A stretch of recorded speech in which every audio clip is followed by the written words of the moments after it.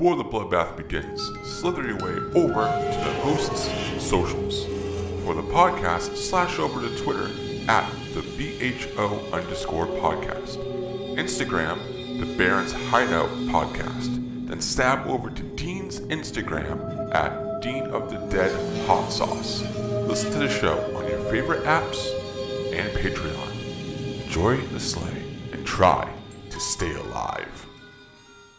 For the next period of time, strap in as the hosts rip and tear at the unsuspecting guests, in which they'll learn their dark secrets and methods of the genre.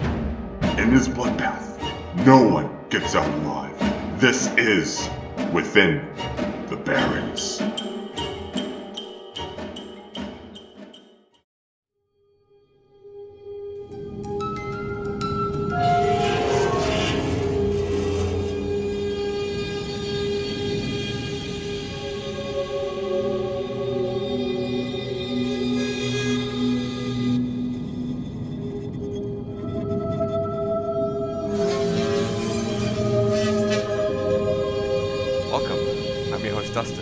Joining us today is the founder and owner of Independent America Pictures, as well as a director, writer, and actor, and it's Anthony E. Moran. So we're going to be talking about indie horror and the latest film, Let Us In. Anthony, how you doing, man? I'm doing great, man. It's great to be here, man. Shout out to everybody in Salem, Massachusetts. And and I'm so glad to be on the podcast, and I can't wait to talk to you about it, man. I'm glad you dug the film too, man. Yeah, it was a blast, and I really can't wait to start like picking your brains about everything. But one thing I always love to do that like allows me and everybody who listens and watches to really get to know the person that I'm talking to is to kind of go all the way back to the beginning, like where the love of either filmmaking came from or the love of horror or anything like that. Like where did all this kind of like stem from for you? Great question, man.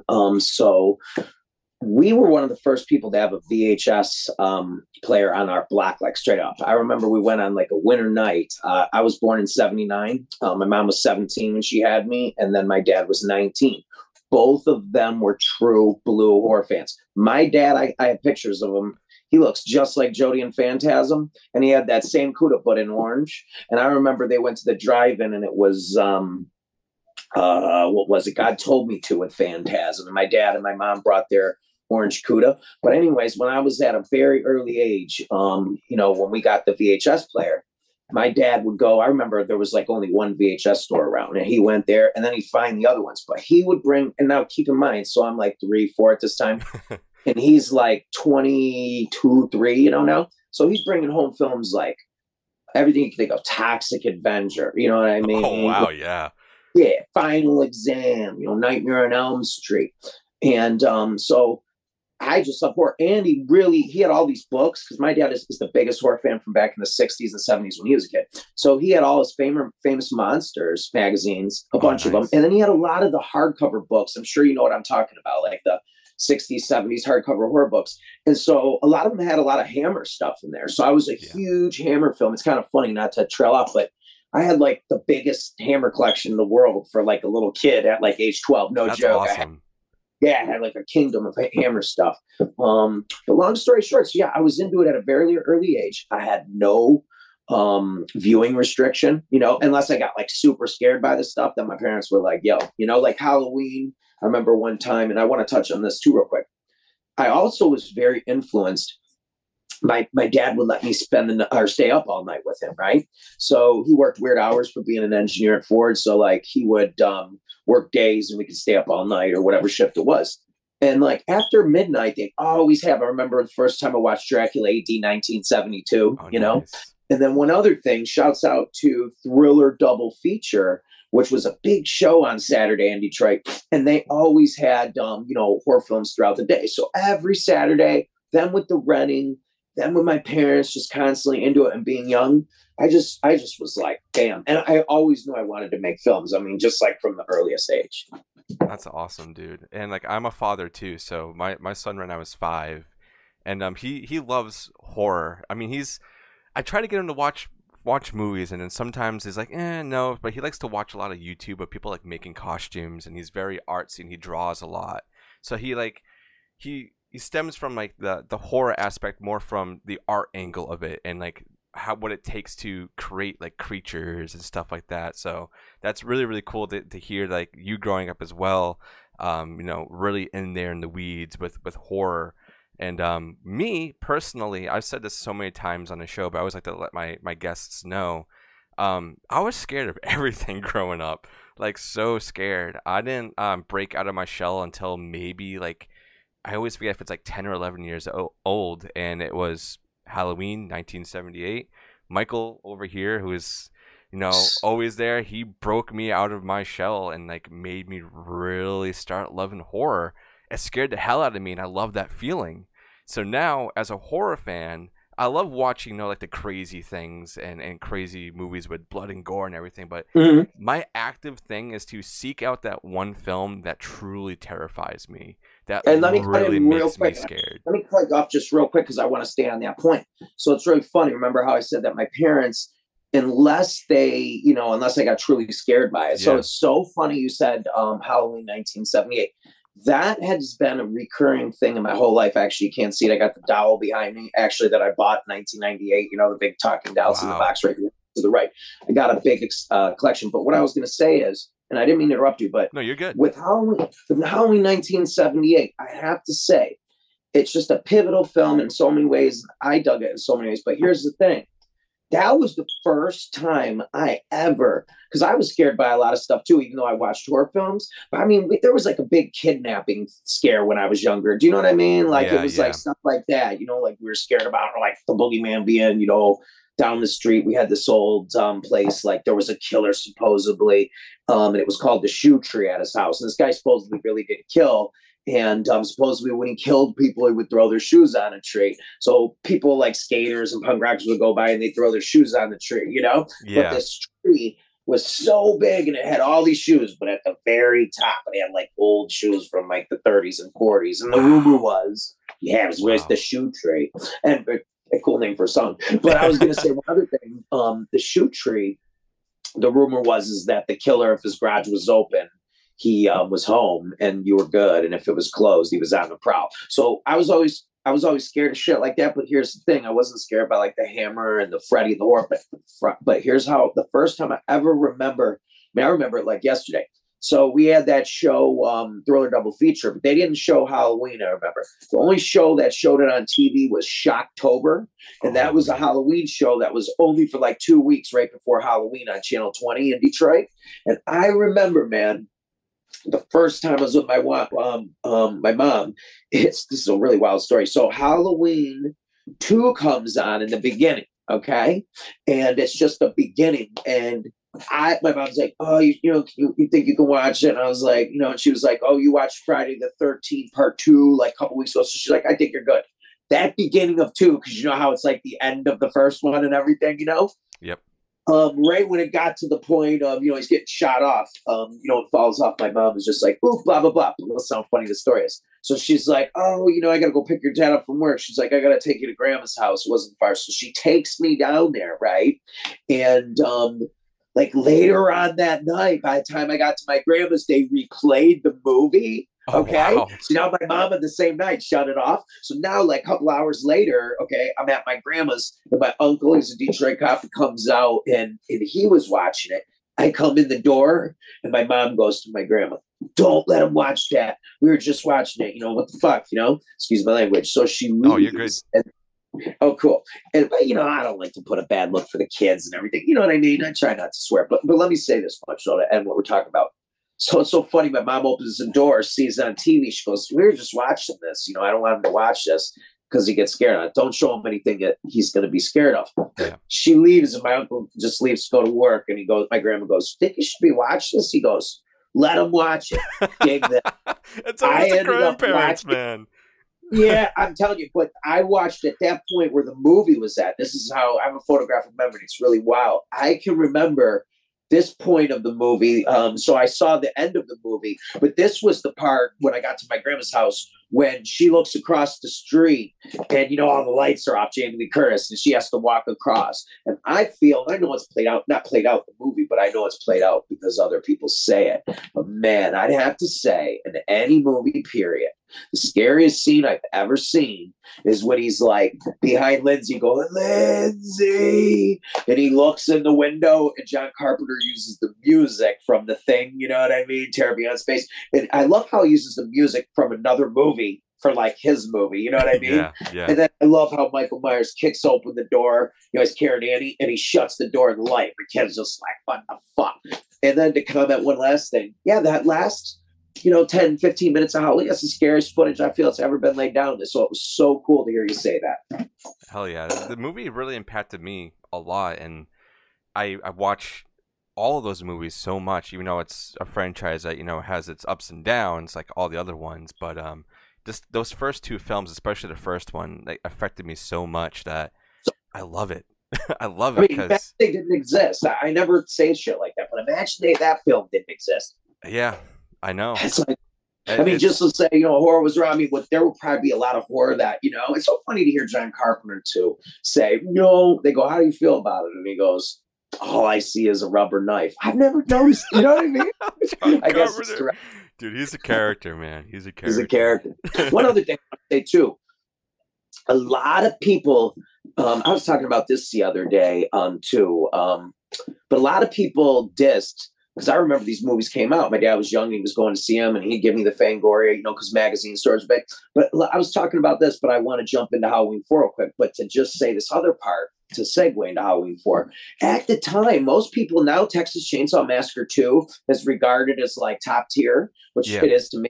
But back then, no one dug it. You know what I'm saying? Like, believe it or not, it was just like thumbs down when it came out. People didn't get the Breakfast Club or anything. So when Halloween 4 came out, I mean, I remember we were so excited to see that, and people didn't dig it, you know? And now, looking back, it's not that I don't watch, you know, 1 and 2. I always put those on in the Halloween season. I watch them all year round. But I'm into 4 again, you know what I mean? And then bits and pieces of 5. But 4 is just tough as up. Lady, Jesus ain't got nothing to do with this place. You know what I mean? I mean, it's just so else. I mean, that whole beginning in 4. But yeah, it's just really crazy, though. That's why I mentioned T2. Or Texas Chainsaw Massacre 2. I don't want people to think I'm talking about Terminator. But yeah, that's why these films sometimes, they might not be as much loved in the very beginning, and then they catch momentum, you know, and blah, blah, blah, you know. But yeah, how do you like 4 or what? Yeah, I mean, I love all of them pretty much equally. I mean, except for the first two, I hold those ones really, really high. But yeah, no, 4 and 5, I really, really, really dug those ones. And then obviously we get into like the other, like the Thorn trilogy and like all that stuff that's going on. I love them all because I grew up like binge watching those all the time, every season, and I started watching them throughout the year. So yeah, they hold a very like important part in my life when it comes to horror cinema and cinema in general, because I feel like without Halloween, with it being, you know, as indie as it is, we wouldn't be having films like yours that are, you know, really like grassroots DIY all the way straight down through and through, with, you know, doing things any way you possibly can. You know, John Carpenter really helped pave a way for independent filmmakers to kind of just do what they want and say fuck you to the man and all this stuff, and like, I'm gonna make what I want to make, and that's just how it's gonna be. So that's why I really appreciate this film that you allowed me to watch, and now starting to get to know you more, and reading up other reviews that people have, you know, talked about this or have seen it, and it's just like, it's great, and I love what you're doing. And I know that you said you have another film coming on the way. That's the Evil 1%, the sequel, AK Let Us Out, but it takes place from that night. We'll get into this later, but I was going to say, like, no, like, I don't want to say, because Evil Dead 2 is like that, you know what I mean? Like, it's kind of the same story.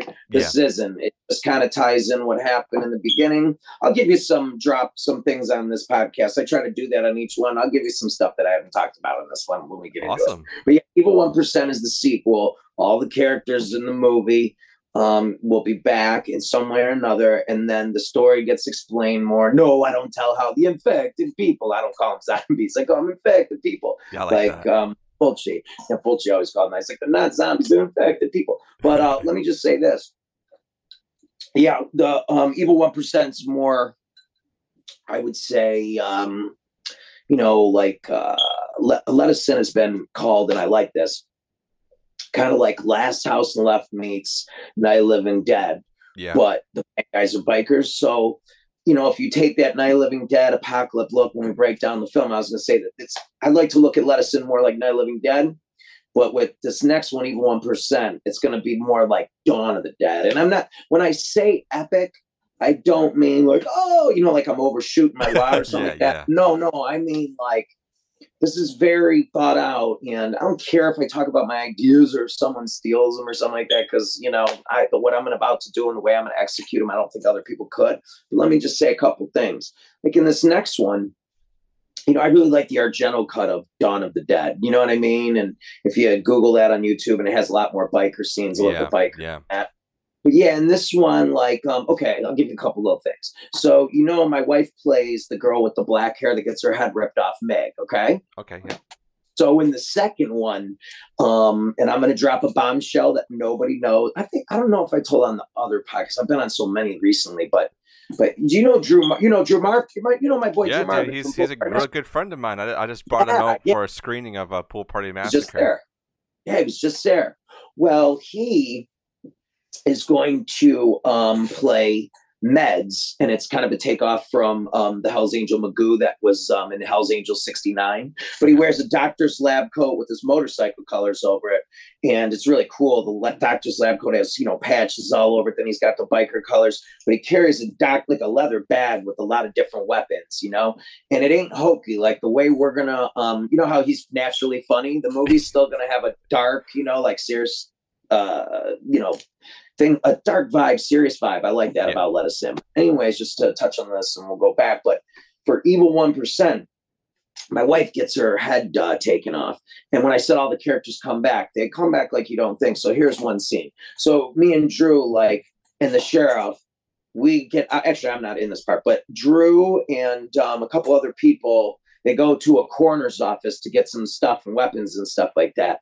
And they're in the body bag, and it explains them in the movie. They go unzip. Actually, I'm going to see. What am I talking about? But we go unzip the body bag, and it's my wife in there, Meg. Just like, I think, what is it in, I'm just having a brain fart. Like Return of the Living Dead, I think is it part 1 or 2, with like, brains take away the pain. Yeah. So it's my wife with her head off, and the way we're doing it looks amazing. And she's like, Reed, don't you love me anymore? Take me for a ride. And I'm just like, all right, I'm going on, baby, it's to hell. You know what I mean? And we just do her in. But there's double decapitations on motorcycles. We're also ending the film, not to get too much in Evil 1%. We'll go back, but in Evil 1%, to go back to Halloween, we were talking about, you said you liked a lot of them. A lot of people dog the new Halloween. But let me just say this. There were some pieces in that, because I like being edgy. I like doing things different, and not to quote Quentin Tarantino, always badass, but he goes, man, what do you want to make? A film that's been made before, or do you want to do a film, and it could be of a genre, but put your own twist on it, make it unique? Sure.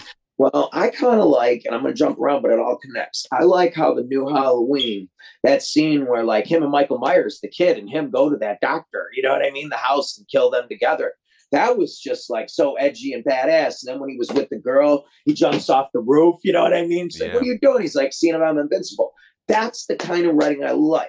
Now, when we go to Let Us In, it's not really a biker film, is it? There's not a lot of riding. It's blah, blah, blah. But it has, an Evil Dead feel, Last House Left, all that shit. Well, Evil 1%, what I'm really digging is we got a lot of unique kills, like the double decapitation on motorcycles, the homage to Return of the Living Dead one, pay homage to a lot of movies. But to go back to that Quentin Tarantino quote, I wanted Evil 1% to be unique. So in the 3 acts, the second act's real pivotal. It's a big LSD biker party love-in. And it's, it's got a real 60s counterculture vibe. And it gets overrun with zombies. That's where the double decapitations are. But the third act, I thought it was very clever. And it goes along with what, that quote I said about Quentin. The third act in Evil 1% is going to be very claustrophobic in the woods in a cabin like Evil Dead, and the bikers have a stand up. There's a real close scene where Drew pulls, they're getting so much overrun. There's a scene where like they got to board the window that keeps coming undone, and Drew just pulls a zombie in. Right, you're gonna. I haven't told anybody this on any show, and Drew pulls a zombie in. And you know, when they broke in that corner office, he stole a lot of drugs, you know, Of course, and he just fucking he shoots a zombie up with morphine. You know what I mean? Oh man, and the that's zombie awesome. is dead, but it's just like, you know, and then he locks it into a room. But I don't want to give away how Drew dies. But what I'm getting at is, I tell people that I'm glad you're laughing, and we're gonna do it in a serious way, though, you know. But I let it do stuff like I haven't seen, like another kill in the movie. And I don't care if people are listening, try to take my ideas and try to do it yourself. You know, it's like touche, like, you know, I know healthy competition is cool. It's, you know, I feel like execution is everything. Someone else might execute it different than I would, but I'm very confident in this film and what I'm going to be able to do. And so let me end it with this. There's also stuff like I've never seen this in a movie before. You know, when the biker party gets overrun and the zombies are everywhere and these bikers are taking them out before they get to the cabin for the last standoff. It's really cool because my character Reed suplexes a zombie onto a parking meter. Do you know what I mean? And the zombie falls down and he's going crazy, can't move. That's why I did it, you know? So like, you know, he isn't dead. And then I'm like using found objects like this woman's in the zombie when they're all running away. There's a scene where, you know, the girl's trying to start the car and one of the bikers puts the zombie's head rig into the fan belt. You know what I mean? So there's just a lot of cool kills. A kid getting killed on a Schwinn 60 Stingray, you know, those bicycles. Man. Yeah. So yeah, a lot of cool bikes in this one too. But I thought it was very cool to end it claustrophobic, pay homage to my Michigan fellow brethren, you know, Sam Raimi and shit. And I want to pay homage to a lot, but it's just not a road biker movie. And I don't think Lettuce-In is.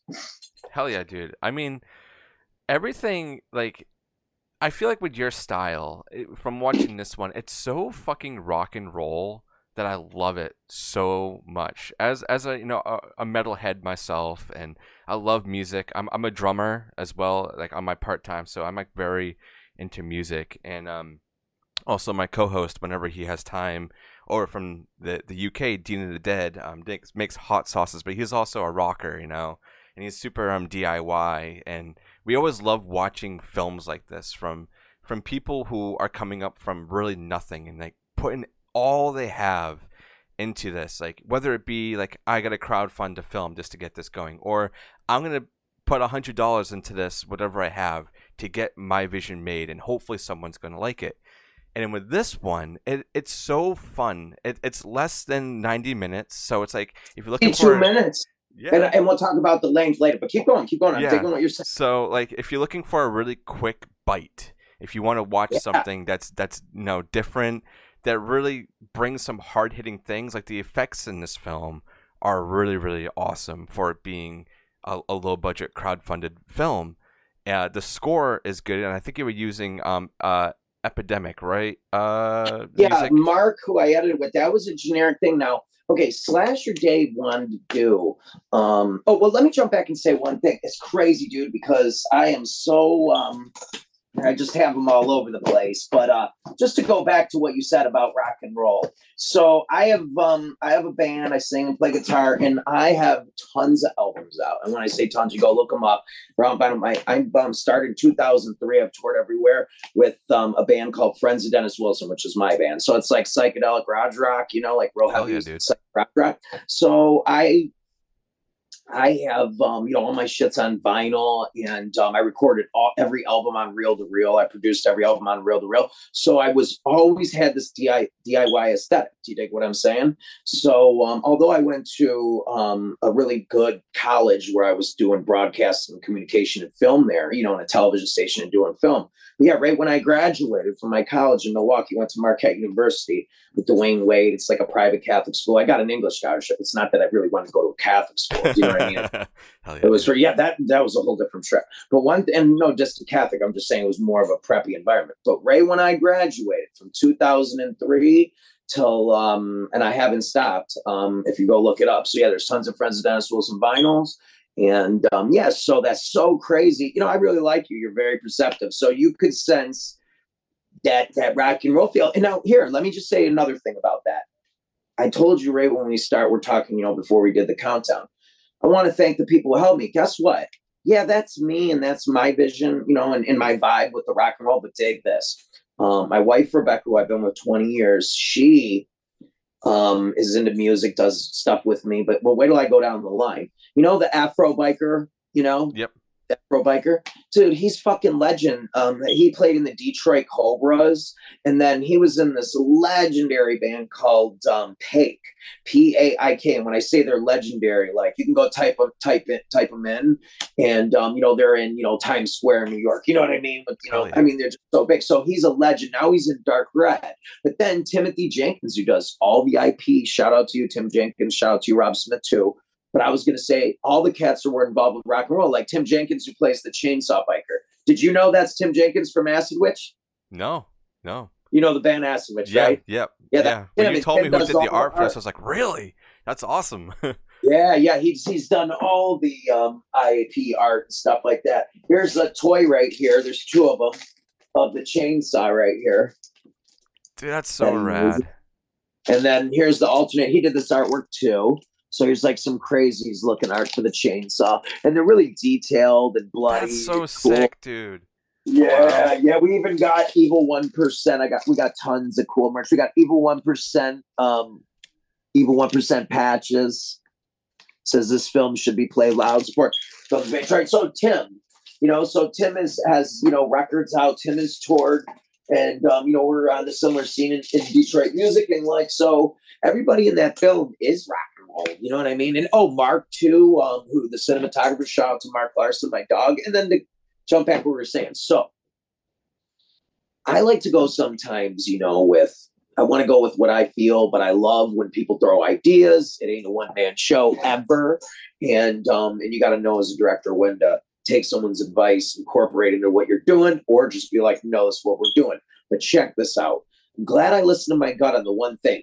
The sound was incredible. The soundtrack, right? Like Hell just it was so eerie. Well, my whole thing was I did the soundtrack with friends of Dennis Wilson. I used the name, but it was just me and my drummer. But I did the Strong Arm. I only have 2 feature-length films. My other film is like a grindhouse combat shock rolling thunder thing, Death Wish thing called Strong Arm. Here's the VHS right here. But I have another slipcover in the artwork Tim did. It's amazing. We have toys for Strong Arm. Here's Strong Arm right here. I hand make all these VHS. Here's a colored Strong Arm VHS, but it's just badass. Where is it? So yeah, here's a Strong Arm. I make all these decals and design them. I like the big Rated X we just made, me and my partner AC, the Hot Wheel tire with the AIP logo. Hell but yeah, with Strong Arm, I did people really dug the sound, the film score that I did. But after Strong Arm, I just was like, that's why I don't want to lose the serious vibe in Evil 1%. And I want to like have Drew be funny still. But here's the thing. I feel as soon as you're taken out of the element sometime, that's why I feel like CGI doesn't really work. You know what I mean? Because your mind just knows like that no matter what, and I feel like I love the old Hammer fucking painted castles. You know what I mean? More than, dude. As practical as you can get, that's me through and through.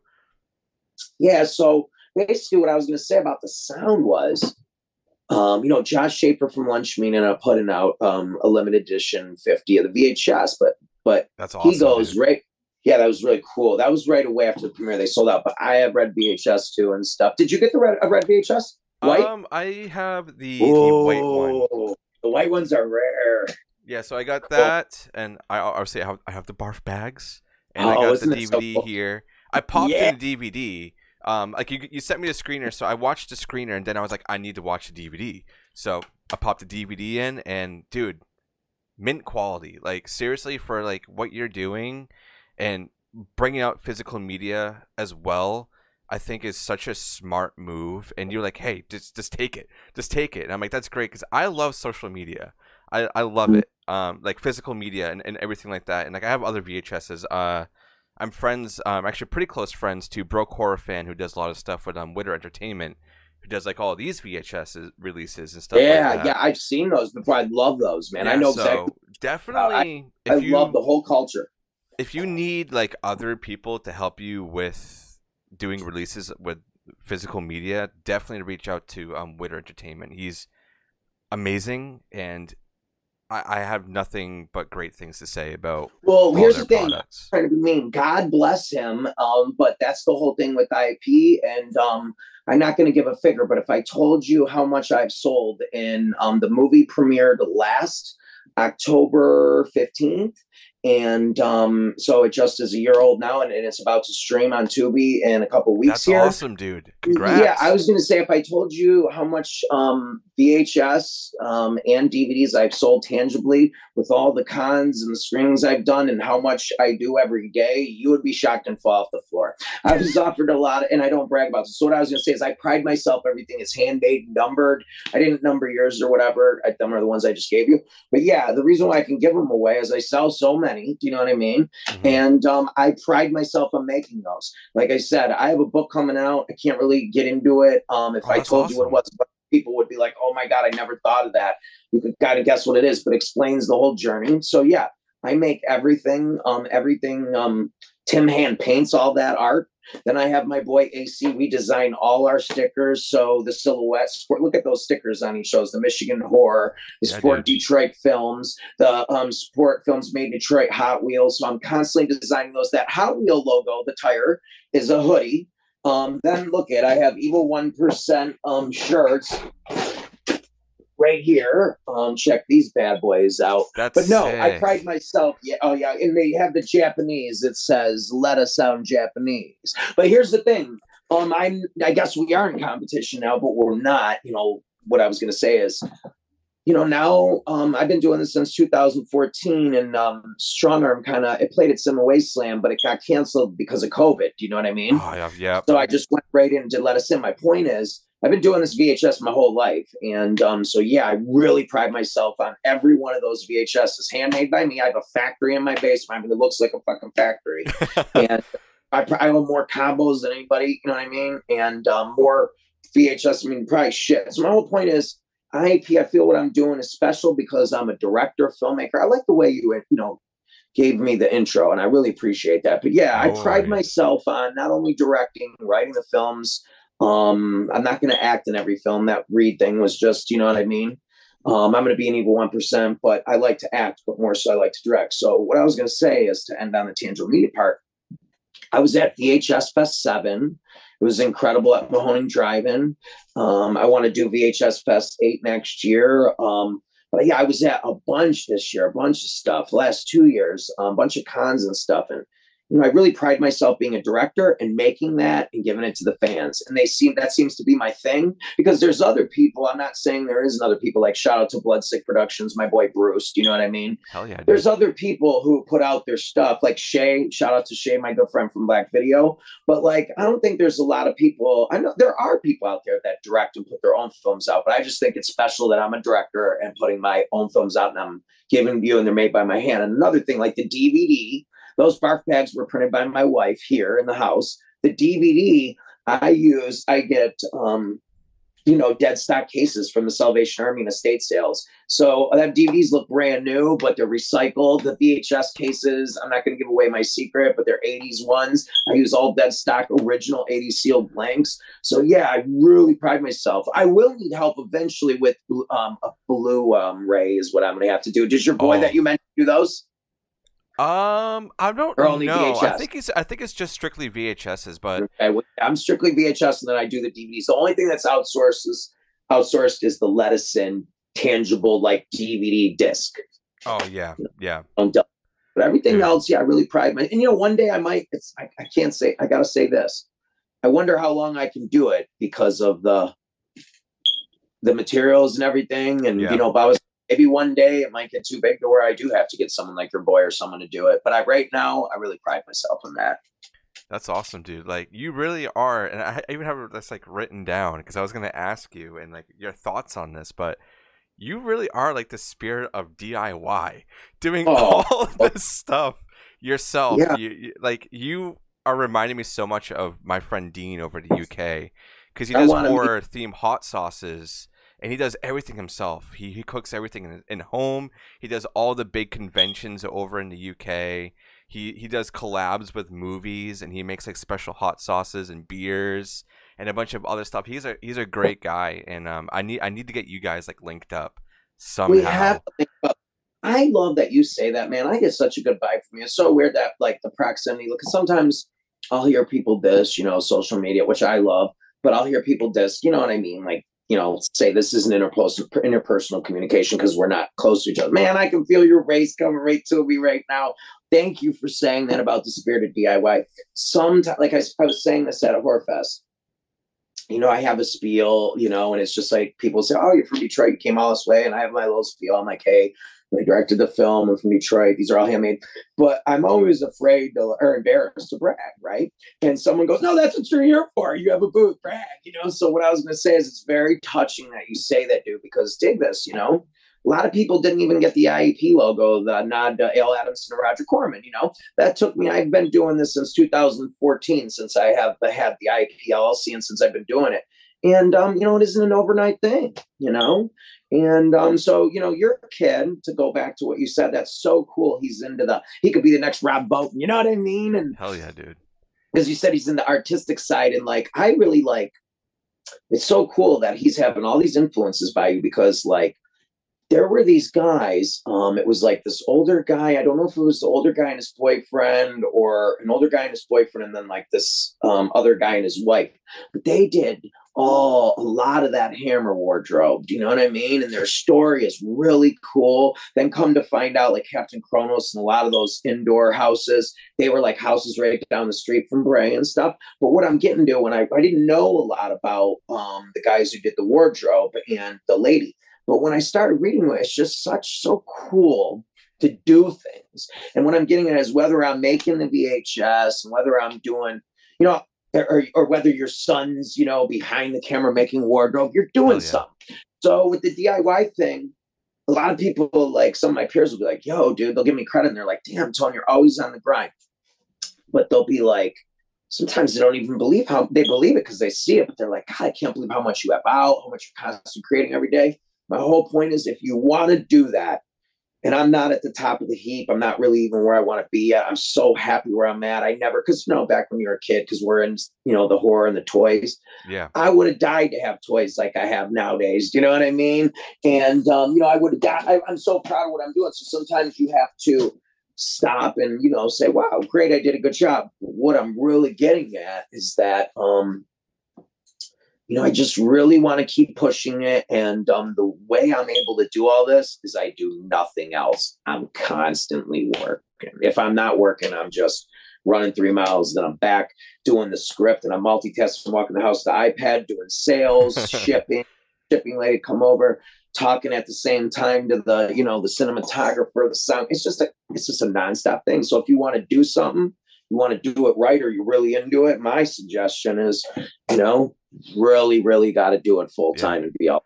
I agree with that. And like with this show, I've been doing this podcast for nearly 3 years now. And I do have a day job, but most of my time whenever I know they told me you were a hitman. I don't know how you haven't been busted yet. I mean, they told me you were a hitman. I mean, you just blatantly talk about this too, right? But you're in Canada. You only kill people in the U.S. right now. Funny joke, right? So, you don't have a day job. Yeah. So like I balance this like all on my free time, but like I do all the editing, I do all the social media on there. So like I understand the grind. And like it's just so funny. Like when I talk to people like you, or even like my co-host, I met him through this show. He was the first guest I have ever had on. He's a great guy, and like you saying like you do everything, and like you don't take time away to do anything else because you're so into this. And that's what it's like with him with his hot sauces. Like he's bonkers, and he just put out an anthology film too with a bunch of local filmmakers and stuff like that. He just put out that played in a festival. So it's like it's so awesome to see that there's other people out there that really have a drive, and for me to feel the drive coming off of you while either holding your VHS, watching your movie, or just talking to you. I feel like these talks are very, very important for other filmmakers out there, or people who want to become a filmmaker. And that's why I love talking more to independent, filmmakers, and just anybody that's more independent than, the big wigs out there, because Yeah. it really helps people realize, like, I can do this. Everybody has a phone.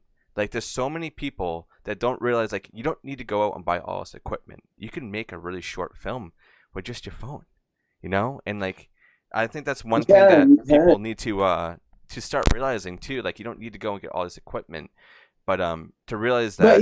But you can get the right equipment too. Yeah. Like, you can go get a Blackmagic 4K. Here's the thing. You know, some people are like, I need this. You know, I need my hot cocoa before I go to bed.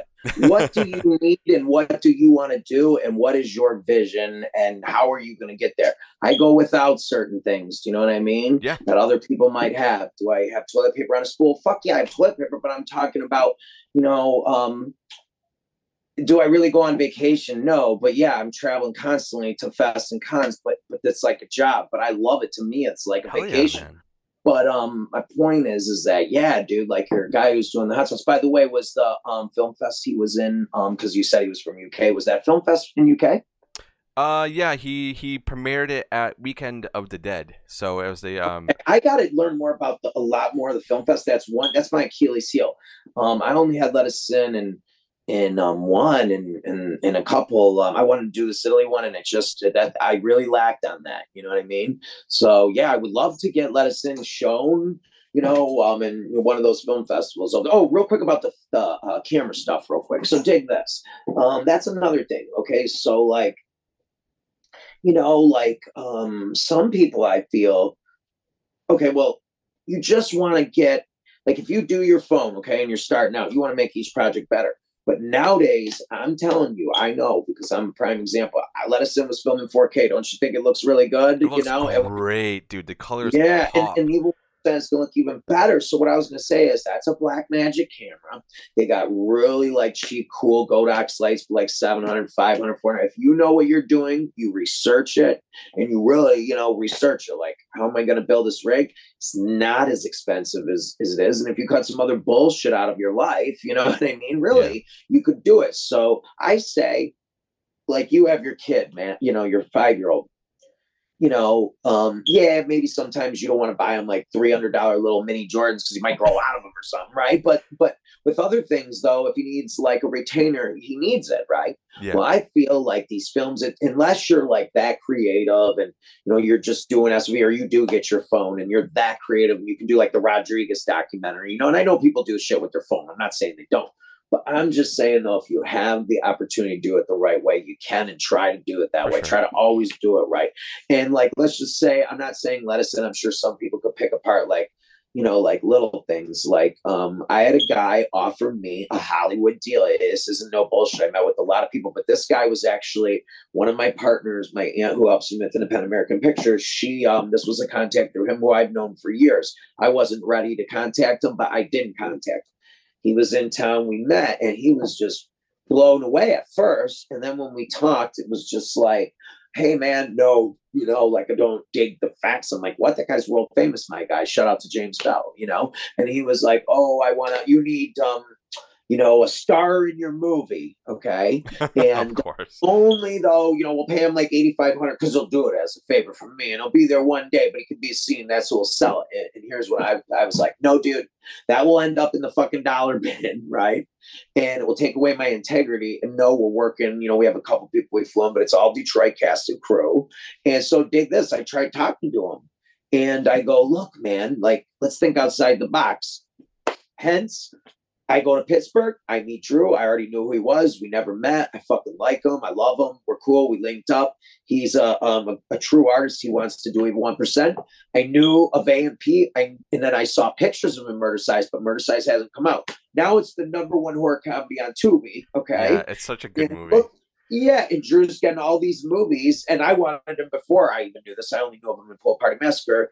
But what I'm getting at is, he's a big name, though. And so you don't need to get William Forsythe to play one scene in the movie. And I love William Forsythe, but God bless William Forsythe. Some things are like better for humanity. Like, what you don't do sometimes is really fucking important. Yeah. So anyways, Drew came around right when I turned down this big deal. And it was a big fucking deal. But here's the thing. It was the same old story. They wanted to change everything. Of course. They want creative control, and they want to take that away from you. And I hate that. Hate that. because I want to work with people, like, because I'm not stupid. I know that, when someone like can make it a little bit better, do you know what I mean? And if they're really truly trying to help, but when someone's trying to help or they're just Yeah. fucking trying Yep. For to sure. insert themselves.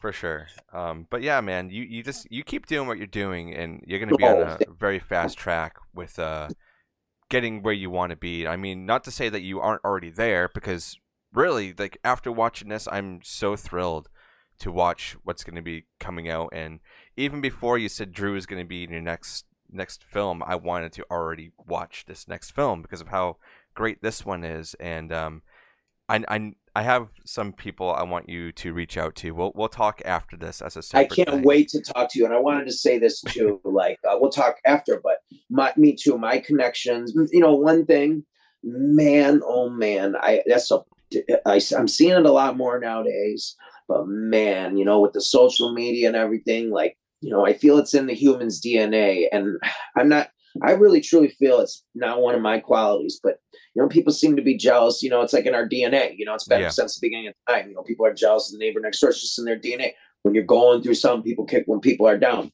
But what I found, and I'm not saying I'm special, I got tons of flaws. But man, maybe it came from, the DIY shows I threw with my band or my, underground garage rock festivals an annual fest I did. And I really like the communal thing. And like, when you really like hook people up and you just, you can do a lot, and it's just all about what you said. And so thank you so much for linking it up. Cause I know cats who are just like, you know what I mean? It's just, you know what I'm talking about. They don't want to give you a hookup. They don't want to do anything, And so it's really important to try to bring the next man up, or if two people are kindred spirits. And also too, man, people get weird around money too, right? And that's not what I'm in this for. But what I want to do is keep making more money so that I can keep making more products. I want people to have the best movies. Then I'm going to put out other people's movies. I got a big plan, But so what I'm getting at is, that's really cool what you said, and y'all need to link up, man. Yeah, man, and you're awesome, and I really hope you're awesome. when people listen to this, they're like, I got to watch your movie now, because it's definitely something that everybody needs to see.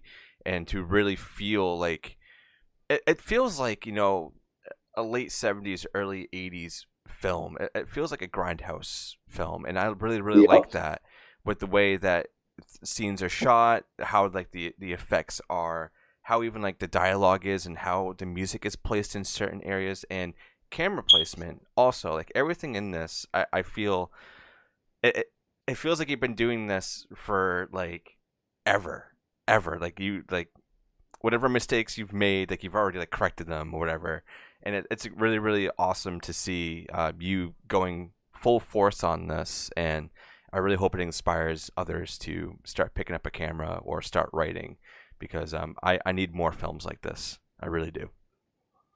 I don't even know what to say. I'm speechless. Except that that's what I want. And it's not so much just for the accolade from me. And it's so good to hear the hard work gets paid off and gets recognized. Oh, yeah, dude. And then the fact that you said for more people to watch us is like, I wanted to inspire more people. I'm not just saying that. And honestly, the way I look at things is like, sometimes there's like we talked about, that new Halloween, how, there were just a couple good scenes I liked in it. But I feel like it's either good or it's not sometimes. I mean, sometimes there's a middle thing. And what I was going to say is, like, even if I didn't direct Let Us In, I feel it's really cool. It's like I like to call it lightning in a bottle. And remember, I got a lot of pressure on me. I got to make sure the next film, what's it's going to be, it's going to be badass. But I mean, anything you can't. I have a sense of urgency, and I don't want to stop any motion or progress. And so, I always feel like I fall off, not necessarily putting out something bad, but it's just, I got that mindset of, I do not want to put out anything bad, That's a good mindset to have, because at least like what you want to see, and you're like, I want to see this, so I need to make sure that I'm making it to the standard of myself, and that's what these films really are, or just art in general. Is it's always something for you.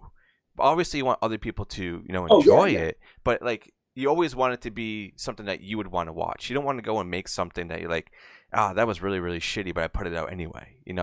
Like, I feel like a lot of people hold too much pressure to get other people's approval, when really it's more important about yourself, to make sure that you're doing this at the highest quality of yourself.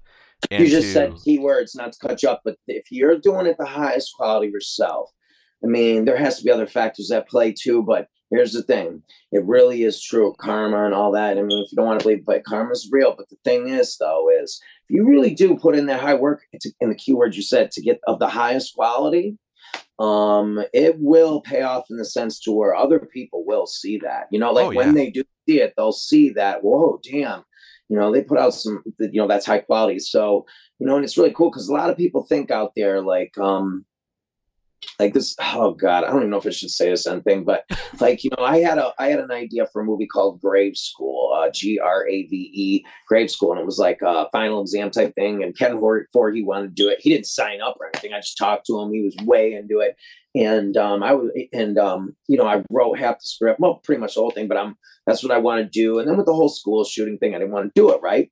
I remember I was talking to a person, okay, and I went to this con, and that's one thing I never did throughout my life is ever go to cons. I've just been like, because I always had the most collection and blah, blah, blah. It was almost like I wanted to go to the Hammer ones when I was younger, but I never did. But long story short, I went to my first con, and so way while back. And so I was talking to this big wig dude who he's one of the biggest social media guys in the world. He'll know who, people probably know what I'm talking about. I don't know. But either way, I like threw some ideas at him. And I was like, hey man, I got this movie great. I was like, first of all, I was just like, yeah, man. I was like, you know, you put out this and this cool ass old movie. That's so cool. You got the rights to it. And I go, but hey man, I was like, I know there's other, you know, younger filmmakers, and I know that, you know, you might not do that, but you should take a chance on me. I go, I got Ken Foree, you know, I talked to him, you know, I'm not saying Ken Foree's even going to remember me, but what I'm getting at, I don't want him to hear this. Be like, what, motherfucker? You know what I'm saying? It's so fun though. I ain't bullshitting, but when I talked to this guy, I said, yeah, I got Ken Foree. I'm really into this Grave School thing. Wait to hear the story. He goes, you know, no, you know, like he was like, no, dude, you know, and he listened to what I had to say, and he basically was like, dude, you don't have any talent, and like that's what he said in so many words. And when you hear the end of this, you'll be like, oh, okay, I understand. So then I was like, my wife was right there, and I go, yeah, you know, my wife's got a really cool idea. You know, we put our own vinyls out through our band and stuff. And I go, my wife really wants to do a compilation called Killer Cuts. And it could have like all the songs, like the beginning song of Hell Night, you know, the opening song, then one of the songs from October Blood, you know, and then a Rock and Roll Nightmare song, and, you know, just other songs, like the first song in Killer Party, you know what I mean? Oh And yeah, you look Killer Party, man. Hell yeah. Oh, I love, that's what's his name? That director from William Freud. He's one of my favorites.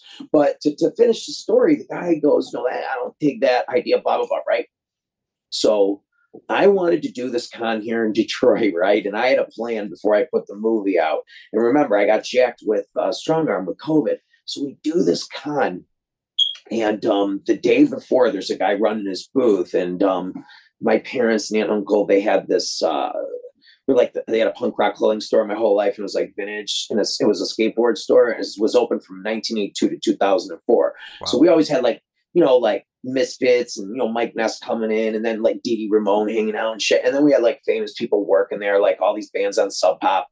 And so what happened was this guy who was running his booth was in this like legendary 80s, 90s. They're like, you know, really big. They're still around. I forget their name. I wasn't really into them. But he had just gotten back from Japan the week before, but he knew me because of Cat's Meow. He goes, Tony, is that you? And he was at this booth. And I go, where's so-and-so? The guy who told me I had no talent, right? And I go, because I have a movie, you know? And he goes, hey, man, and we're talking. And he was like, yeah, you know, your movie sounds great, this and that. He goes, bring it by before you leave tonight. And then when I was leaving, he goes like, Tony, you know, and I'm not trying to sound cocky, but he goes, yeah, remember though, you know, you're going to have a tough time because there's so much stiff competition out there. Like, you know, there's just so much competition nowadays. So don't plan on anything happening. I gave him my stuff. Then my wife and I went up to the hotel. I waited, and at the elevator door, my wife goes down to get her coffee, and the dude's there who told me no talent 15 years ago. And he goes, yo, man, where's your husband at? You know, or where's Anthony Moran? And she goes, he's in the other elevator coming down. I come down, and she was like, I was the police or something. And he's like, are you Anthony? And I'm like, yeah. He's like, you're Anthony Moran. I'm like, yeah, what's the deal? And I didn't recognize him because I don't want to give it away because some people know what I'm talking about, but I didn't recognize him for a reason. And he goes, hey, you gave my guy downstairs, let us in your fucking film. And he was like, we screened it up in my suite. And he was like, dude, what the fuck? You know, he was like, I really feel like, you know, you're with Terrifier and I like it more now. I don't want fans or anything to, you know, go crazy with this. That's not what I'm talking about. And I love Terrifier. I love that guy. It's kind of weird too. Like when I was doing my crowdfunding, he was doing the one like for Terrifier, you know what I mean? Yep. And so we've out, and he didn't get his money, neither did I. This is like earlier on for I don't know if it was Let Us In, but I think it was for Strong Arm. But anyways, he goes, let me come to your booth. He came to the booth, saw the toys, everything, right? And he was sitting down and he was like, what the fuck do you want? And what do you want to do? And I was like, well, I'm doing this film, Evil 1%. And it's kind of like Evil Dead, like we franchise it. It's got characters, but it's a different story. It's going to be 4K and even better, more kills. And he's like, well, you need to work on some stuff. I'm thinking tons of things he's going to name. He goes, you got to show not kills sometimes. Isn't that funny? So he's talking to me and he was just real cool. And he was like, dude, I would love to help you in any way possible. I think we could get it in the theaters too, you know? Wow. And he was like, hey, you know, blah, blah, blah. So it was, my wife was just in shock. So when we left, I was going to say, it's so weird how much perseverance can get. Oh, and here's the understory. It's too funny. This is what's cool about him. So I had to go up and we had to get moved to another room or something. And so my wife talked to him. Listen to what he said. He goes, man, I didn't give any bad advice to your husband. Or I'm sorry. I told your husband, like, you know, I was rough on him 12 years ago. He goes, the reason why I did that, he goes, is because like a guy called me. I always get people showing me their movies, right? And he goes, I had a guy who was like a retired guy from the East Coast. And he said, yeah, I used my whole retirement, like 150, 200,000 for a movie. And he goes, you know, and he's like, you know, he flew down to meet me. He's like, dude, I watched it, you know? And he was like, oh my God, it was the worst thing I ever seen. But he was like, it wasn't. And he goes, so I try discouraging people. Do you know what I mean? And he was like, because I get every day. I don't necessarily agree with that philosophy, but it was really wild to get some affirmation. Do you know what I mean? It was really wild from working that hard. And yeah, you know what I mean? Things can turn around and yeah, you know, people can change and blah, blah, blah. But I think it's important, like you said, to stick with your vision and, hell yeah, you know, be driven, you know? Hell yeah, man. That's really awesome to hear that, you know, you really are making grounds and going, you know, up slowly, but still sticking to your guns and you know, doing what you want to do, what you know that you want to do, and to please everybody, including yourself. That's really, really awesome. And this was awesome chatting with you, and I want to get you on again when the next film comes out. Definitely. But this was awesome, and I really hope people are going to be pulling some stuff from this interview to realize, okay, I can do this now. I know what I can do. Or hell, let them reach out to you if there's anywhere you would rather them reach out to you about any questions, or even to like look at merch or anything, if you want to let them know. And I can also put links down below as well for people to go and check out all your stuff. Yeah, please do. But yeah, everybody can get a hold of me just straight up on IG at Independent American Pictures, you know, and you can get a hold of me also. And listen, you can buy everything straight from me. We ship out Monday, Wednesday, and Friday. We're getting like 15 to 35 packages out. I got a girl that just specifically has done my shipping the last year, and she's just right on it. So you can get a hold of me at independentamericanpictures.com. I'm Anthony Moran. I'm also Anthony Moran. Anthony E. is an Edward. Moran, Moran on IG. And my Facebook link's up there. And right when you go to IP, we don't have a link tree. I'm going to link that up. But here's the thing.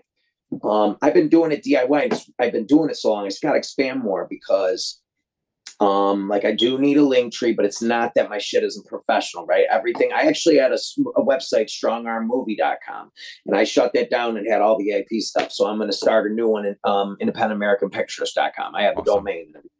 But basically, I have an eBay store. It's actually shut down the last 4 days, but that's where I sell. The majority is on IG and eBay. So the eBay store is independentamericanpictures.com too.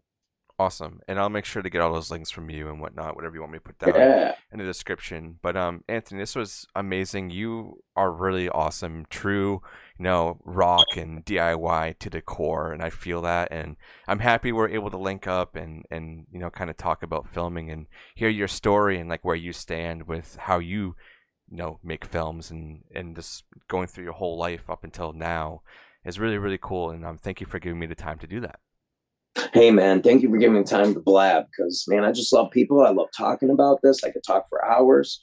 And I just appreciate you having me on, man. And hey, I love Salem, Massachusetts. There was always that rumor that who are they, the Parker brothers, or who has the game company over there? Yep. I Parker always brothers. state this, the stuff to go what I'm talking about. And yeah, man. Yeah, when I was a kid, we went and visited there. And, my dad was like, I heard there. You know what I mean? It's so fun, and I love Salem, Massachusetts. So Rebecca Nurse, the Rebecca Nurse house. And it's just so cool. Yeah, I haven't been. I was like 8 or 9. So I can't wait to get out there, and cheers to everybody out in Salem, Massachusetts, man. I love you guys. And yep.